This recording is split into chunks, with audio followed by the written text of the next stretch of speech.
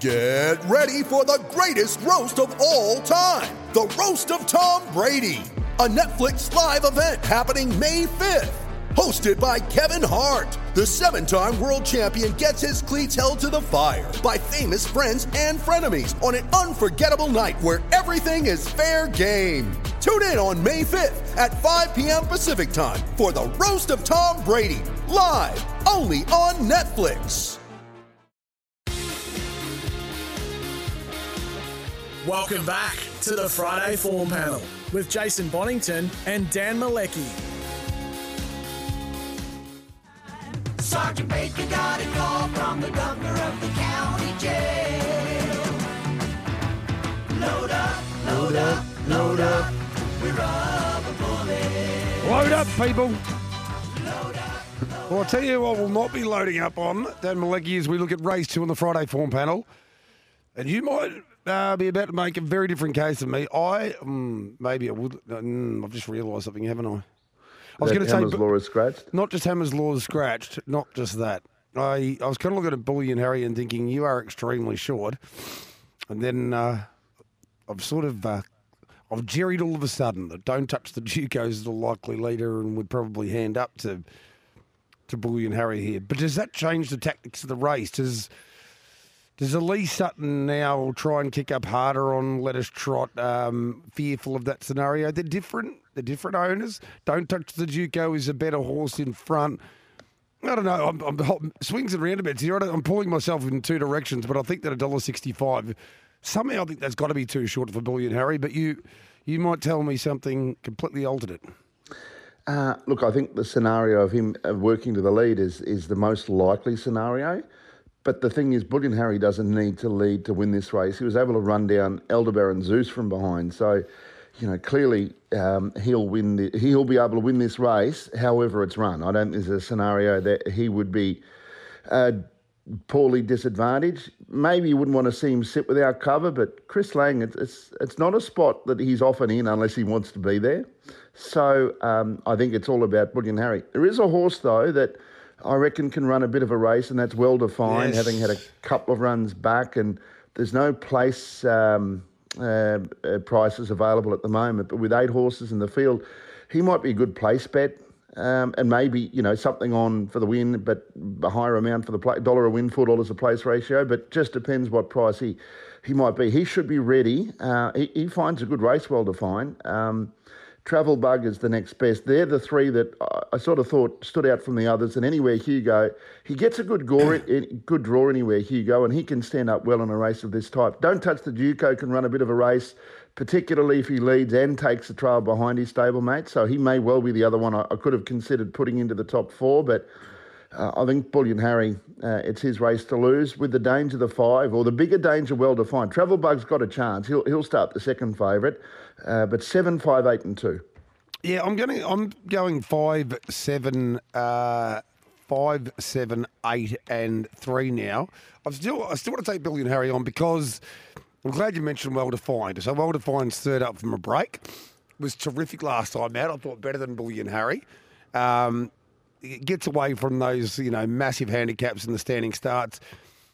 Shannon O'Sullivan's going to take the drive, and I know that her opinion of how to drive this horse is pretty aggressively, I think, and I think you can potentially roll forward here. It's actually got good gate speed, well defined. We just don't think about it much because it's so off from the standing starts, and I think that standing start form when you go through it is as strong as anything. So Travel Bug has been beaten in that Bendigo Trotters Cup, only 11 metres by Ultimate Stride. That measures up with the Ultimate Stride win from the Mobile start last weekend. So I'm happy to take the traditional Strand horses here, and they are Travel Bug and also Well Defined. If Bully and Harry finds the front, it'd be very, very hard to beat. But I must say, and he has been a significant improver. He's always been a nice horse, but that win over Aldebaran Zeus, if you took that in isolation, I mean, that's just outrageous for 156 for going straight past Aldebaran Zeus.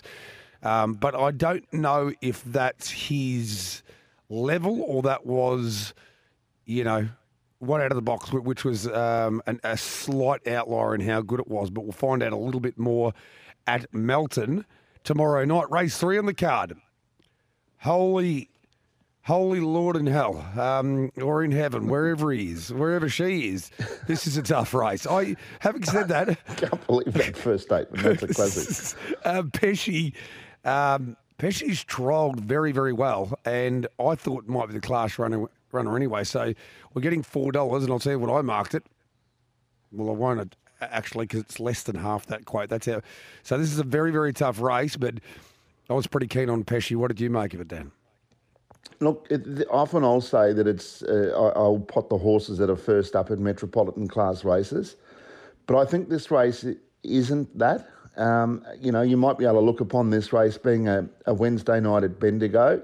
So I'm not ruling out Pesci winning first up simply because of the class of the race. So it's the right sort of race, not as if it's in the old M1 or M2 and they're going to take racing. This is probably the right race that looks like it's got progression and certainly a winning chance first up. I haven't put it on top, but having said that, we're still a couple of days out from the race and I'm open to change.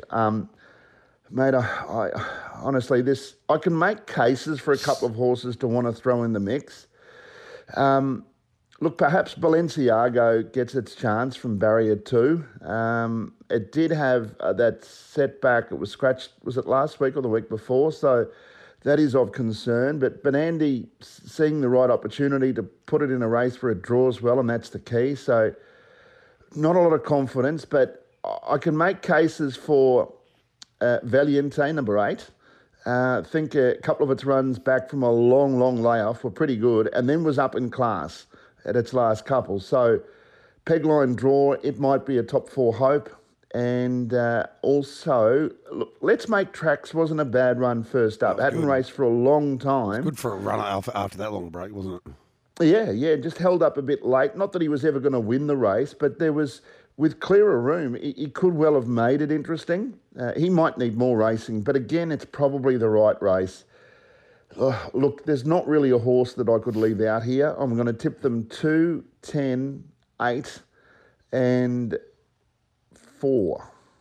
I'm going 10, 4, 8, and 6. I thought that Regal Rock might be able to get a cry. I'll tell you what, there's a horse called Heavenly Brigade here that is equal favourite. Now, there was one, was it last weekend or the weekend before? There was Double the Hunter was in the final race. I think it might have been last weekend. And I marked it about a 50 to 1 or 100 to 1, and it started about $6, but it lost by 50 metres. So I was kind of relieved. Not for Tim Moore, but I was kind of relieved. But I've got to say, this is a very similar case to me. So I'm going to go with Pesci. Dominantly is the one I want to beat. But I think it is the one to beat and the one I want to win, I should say. But Heavenly Brigade is one I want to discuss with you when we come back from a break in the news.